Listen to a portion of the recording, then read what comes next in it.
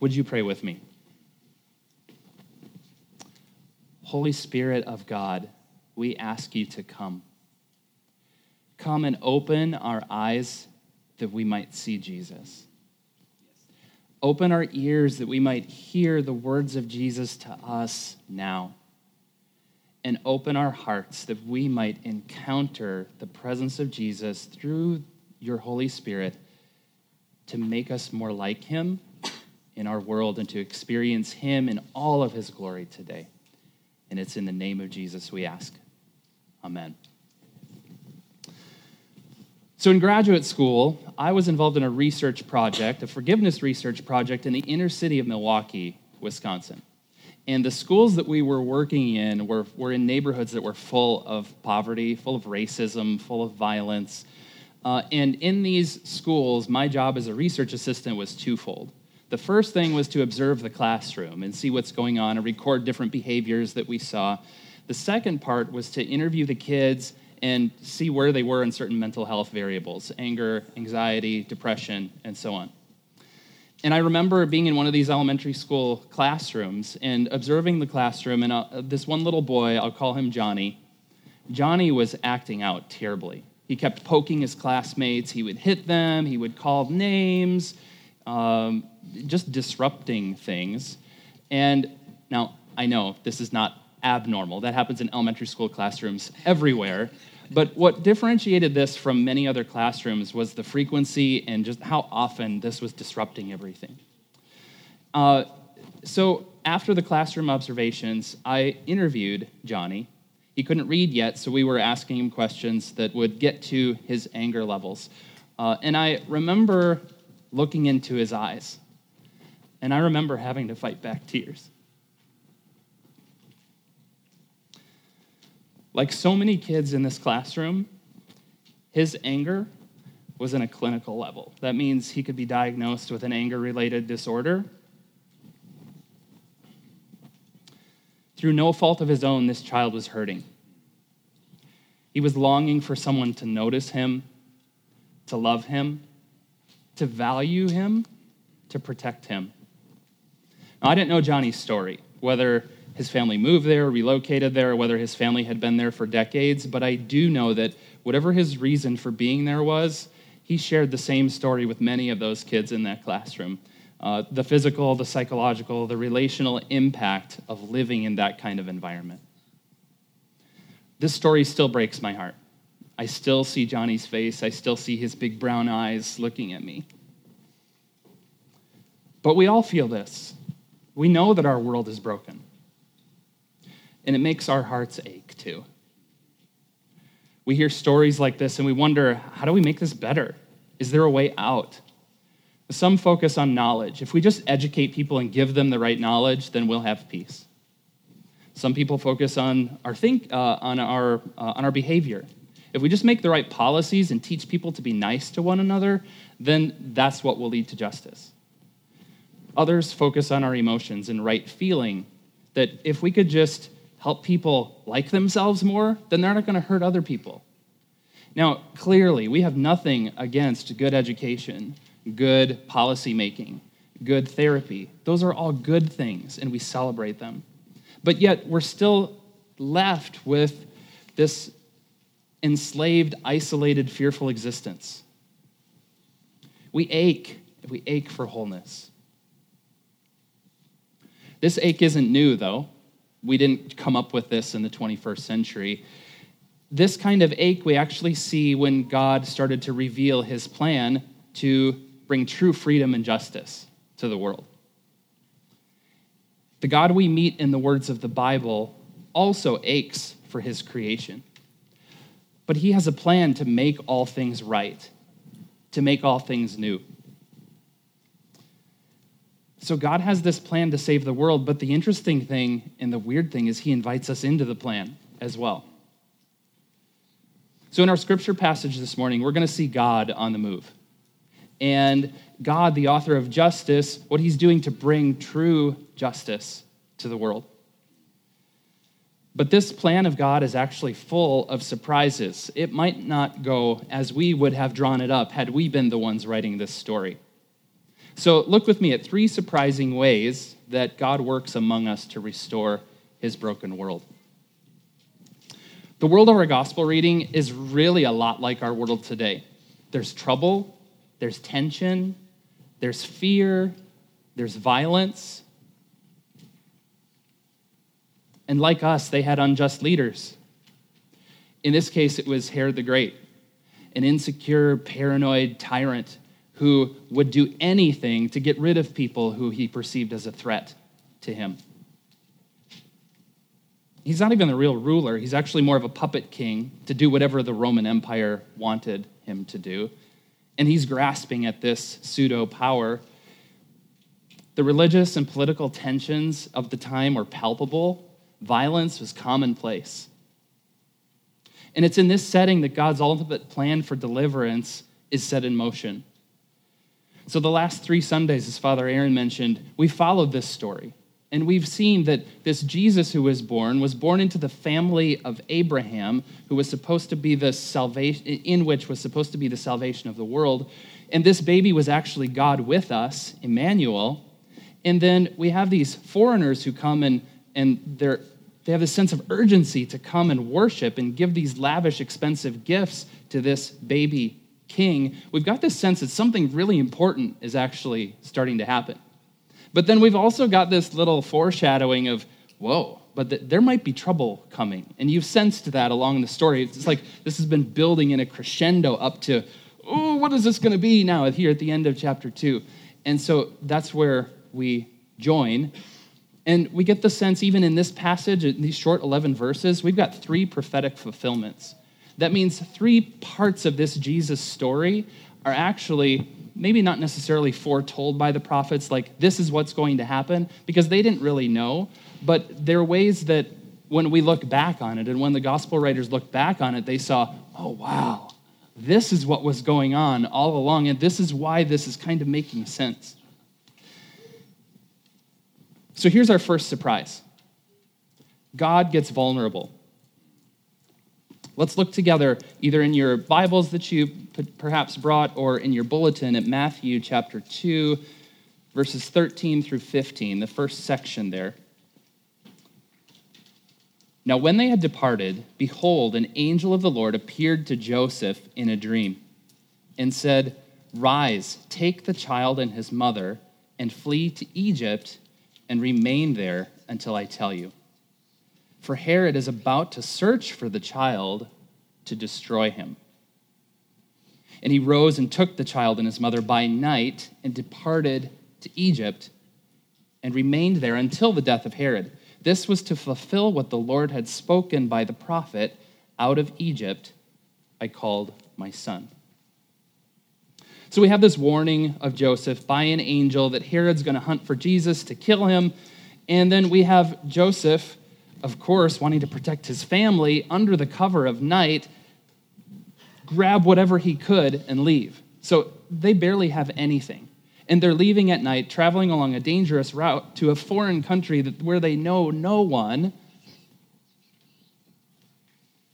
And all of a sudden, before Jesus can walk and talk, he's a homeless refugee with a price on his head. He's too young to act. Everything is acted on him. He's a refugee child, a fugitive, almost a most wanted person, if you will. How crazy is that?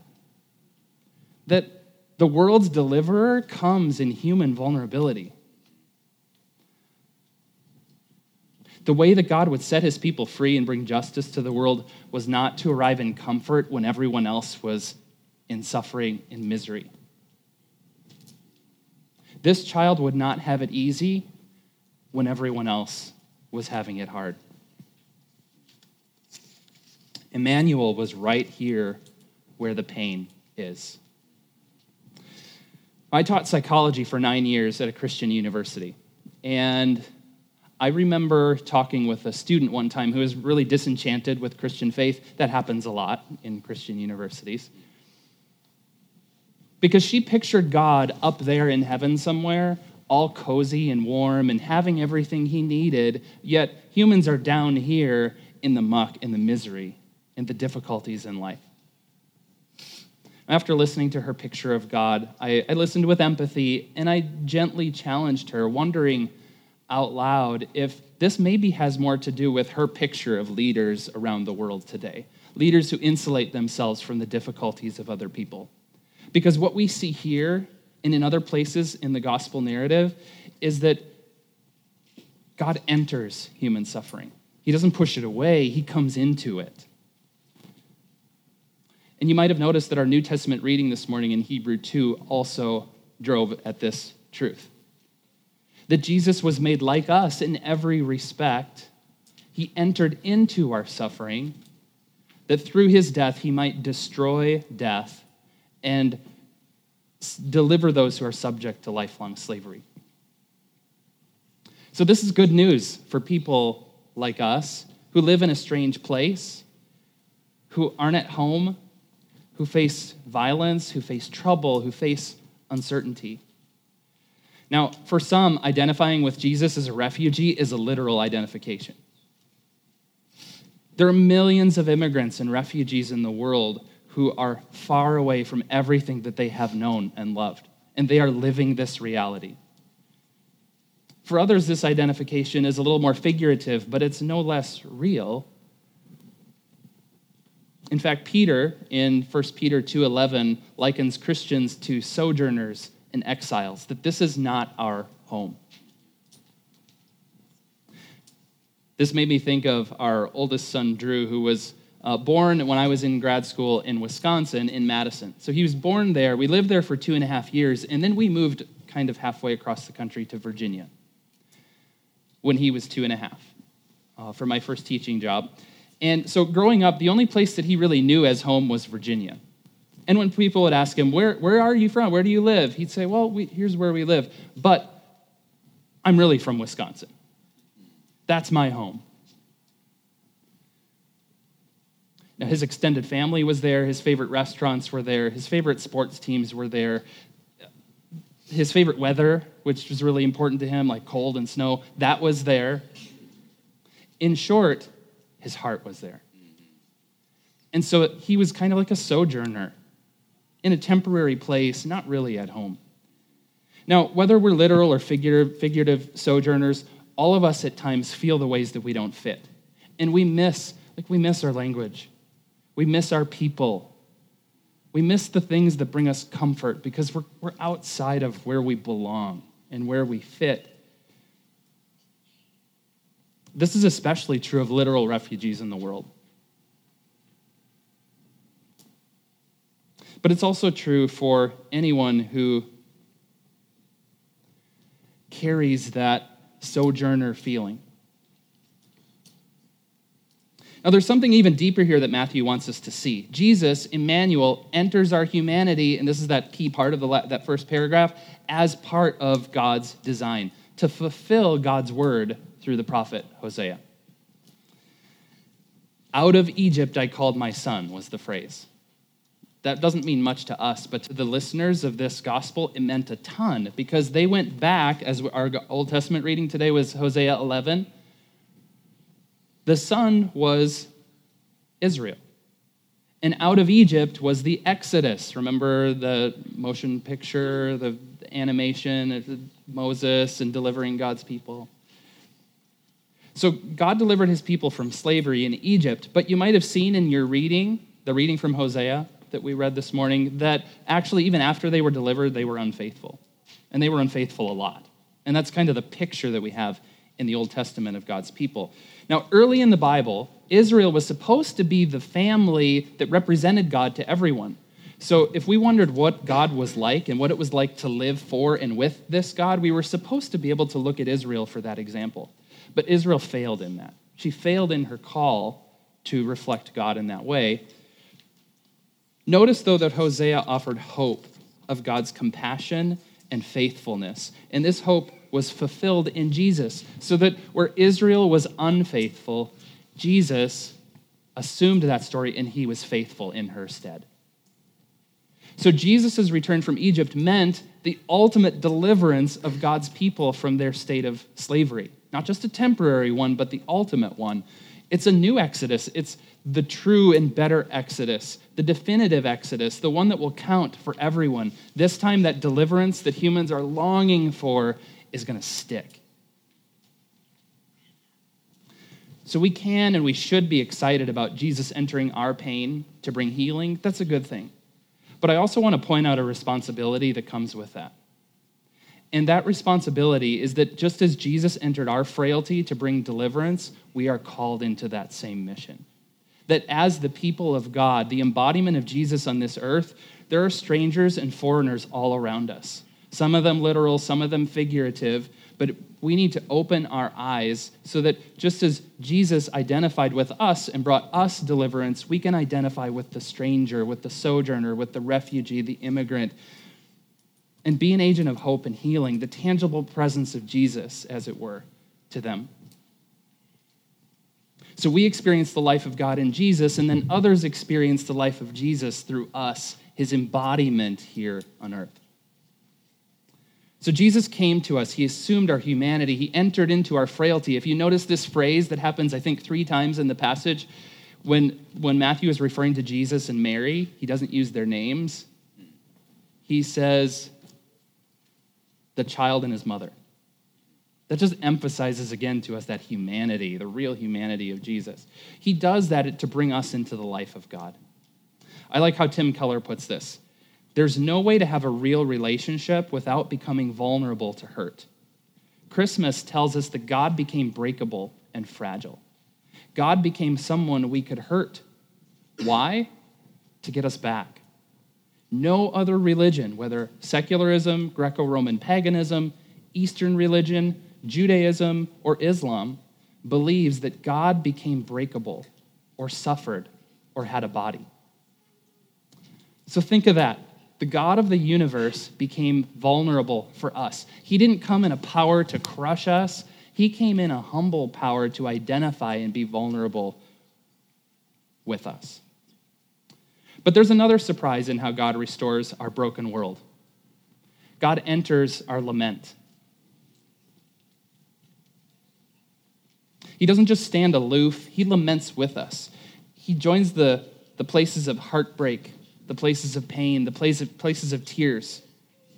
Let's look at verses 16 through 18. Then Herod, when he saw he'd been tricked by the wise men, became furious. He sent and killed all the male children in Bethlehem and in all that region who were 2 years and under, according to the time that he had ascertained from the wise men.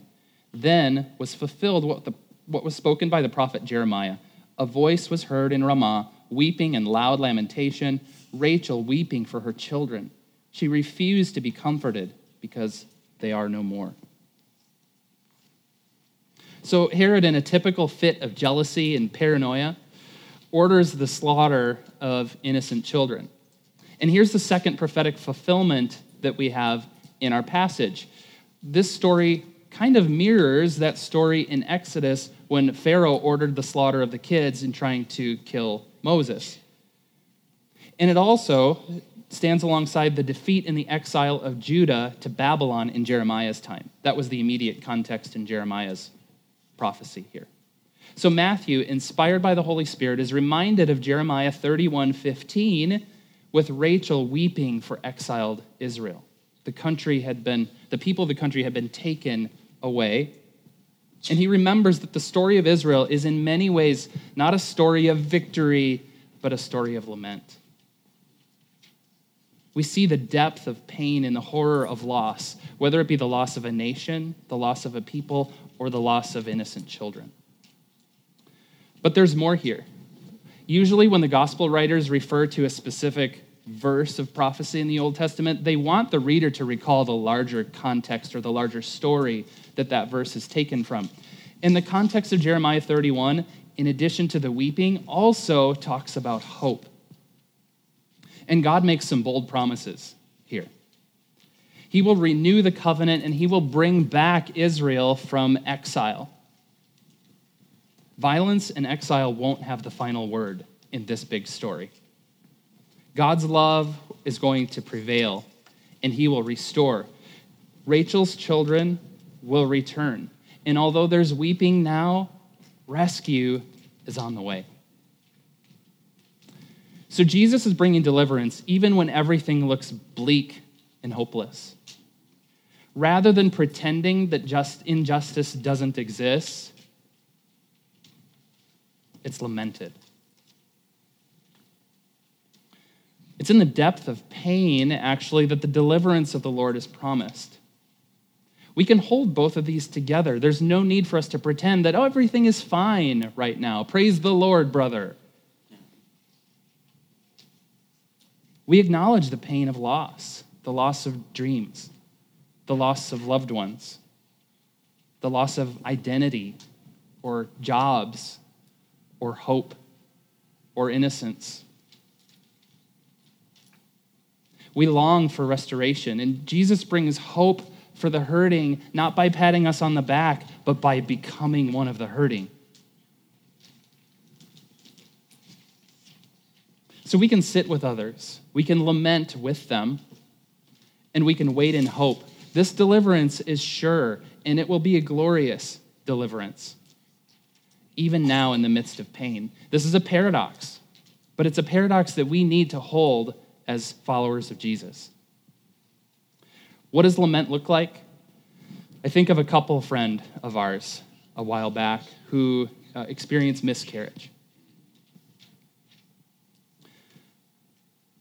We didn't tell them that God works everything together for good. We didn't tell jokes to make them feel better. We didn't try to minimize their pain by comparing their story to someone who had it much worse than they did. We sat with them. We listened.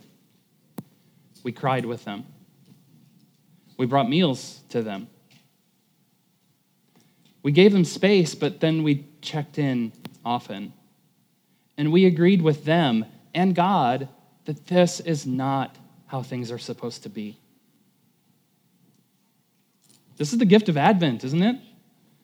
We lean into our ache, acknowledging the brokenness and the darkness that make us desperate for God to come in and restore everything. So Matthew, inspired by the Holy Spirit, finds a sign of this, the meaning of the tragedy in Bethlehem. It's not a sign that solves everything, but it's a sign instead that sympathizes. Matthew's Jeremiah sign sympathizes with this tragedy, not by saying in a cheap way, it's not so bad, but by saying, Rachel too weeps. God gets vulnerable. That's the first surprise. God enters our lament. That's the second surprise. But there's one more surprise in how God restores our broken world. God goes ordinary. Let's look together at verses 19 through 23. But when Herod died, behold, an angel of the Lord appeared in a dream to Joseph in Egypt, saying, Rise, take the child and his mother, and go, there's that phrase again, and go to the land of Israel, for those who sought the child's life are dead. And he rose, and he took the child and his mother, and went to the land of Israel. But when he heard that Archelaus was reigning over Judea in place of his father Herod, he was afraid to go there. And being warned in a dream, he withdrew to the district of Galilee, and he went and lived in a city called Nazareth, so that what was spoken by the prophets might be fulfilled, that he would be called a Nazarene. So finally, after some time, we don't know exactly how long, maybe a couple of years, Herod dies, and Joseph gets another angel visit where he's told it's okay to go back. Imagine the excitement and being able to go back to your homeland. Finally, I've been waiting for this. But then when he gets back, more bad news. This guy's son is ruling in his place, and he's not really any better than his dad. And so instead of going to Bethlehem or Jerusalem, which would have been we have the baby king, let's go to the kingly place, where do they end up? Nazareth. It's like going to Valley City, Illinois, which none of you probably have ever heard of, and that's exactly the point. I looked it up yesterday, and it's actually the smallest village in Illinois. It has 12 people. And so what we are talking about with Nazareth is a place of obscurity. It's nowhere He's going to nowhere.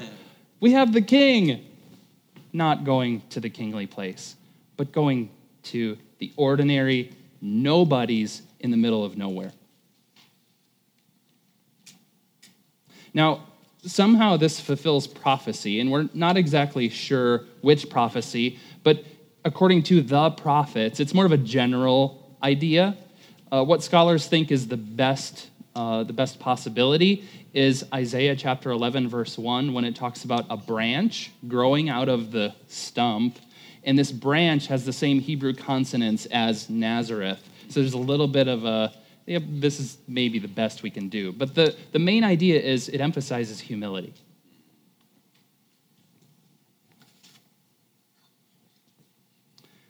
So the Messiah is from nowhere. That's his hometown. He's sent to rescue nobodies. So this is good news for the ordinaries and those of low standing. How many of us feel like we have really no history of prominence or pedigree? We're just ordinary folk. And sometimes I think without realizing it, we think that God's presence and power goes to the people who are smarter, who are richer, who are more powerful than we are, who are better looking than we are.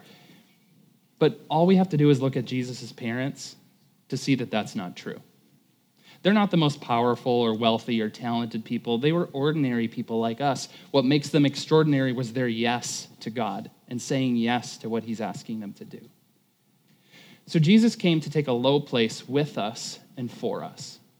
That's good news for us, but again, let's remember that as we relate to others, this humble story of our Jesus coming to us in this way actually declares the great value, especially of the least among us.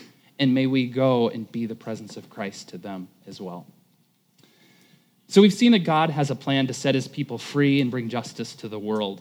And this plan is for Jesus to enter our humanity completely, not just partly, but completely, in a time of deep pain and mourning. Jesus comes to bring us up into the life of God. It'll be completed eventually one day when Jesus comes back to restore all things. And we've also seen that this plan is surprising, and it's surprising in three ways. God gets vulnerable, God enters our lament, and God goes ordinary. So because of the Father's love for us, Jesus came in humility and frailty as a refugee. He came in a time of deep pain and mourning. He came in obscurity. He came from nowhere. And he came to take the very nature of humans, but yet as God. This is what J.I. Packer calls the supreme mystery of the gospel, the incarnation. When we are unfaithful, he is faithful. He inhabits our brokenness, and he takes that and he brings it up into the very life of Father, Son, and Holy Spirit. He breaks the power of brokenness, the power of sin, the power of death that holds us in bondage. And this restoration is accomplished through the incarnation, the death, the resurrection, the ascension of Jesus, which we get to take on through the power of the Holy Spirit at work in us.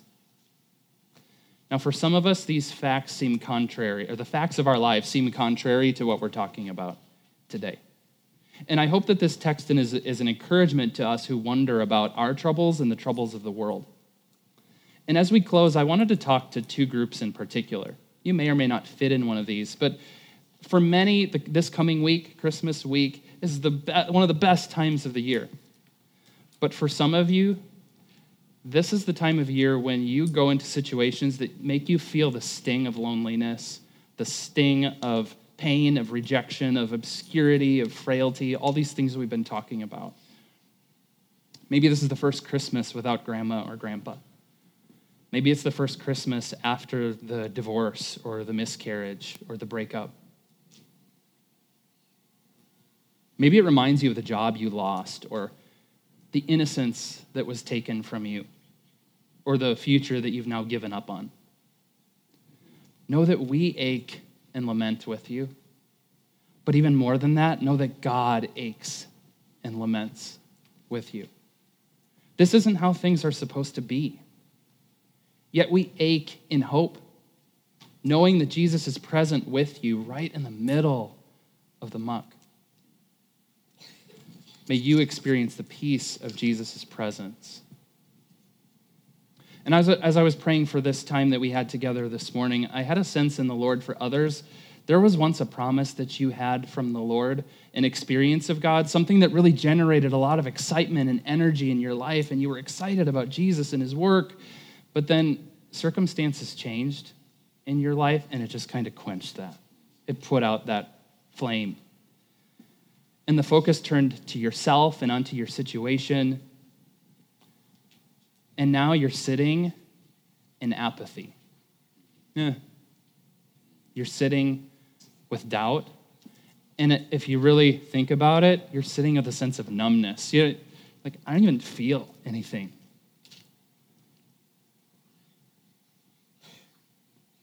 Here's the encouragement. Look up. Look to Jesus. Turn your eyes to him. Because he's in that with you.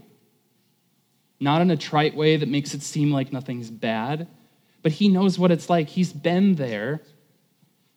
And in the darkness, God is actually working something deep and profound in your heart. And so this is the hope. Don't turn away from the light, turn toward the light. And don't just be a passive recipient anymore. You've done the passive thing and you've let it happen, but now is the time to put a stake in the ground and stand up. And as James 4:7 says, resist the evil one, and he will flee. So it's true that the fullness of this deliverance is still to come, but we actually get a foretaste of that deliverance now. And we enter into this deliverance as we participate in the life, the death, the resurrection of Jesus in baptism. And in a few minutes, in the middle of our pain, in the middle of our frailty and obscurity, we actually get to encounter Jesus at his table. Here, through the presence and work of the Holy Spirit, we come with open and empty hands. We really have nothing. But we're ready to receive the presence of Jesus and his strength, and his hope, and his deliverance for us. And we don't do it alone. We get to do this together as God's people. And I'll leave you with this encouragement too. If the Lord is stirring something in your heart, I want you to encourage to visit a prayer partner during communion. That person can come alongside you and pray with you and minister the presence of Jesus to you in that tangible way. In the name of the Father, and the Son, and the Holy Spirit.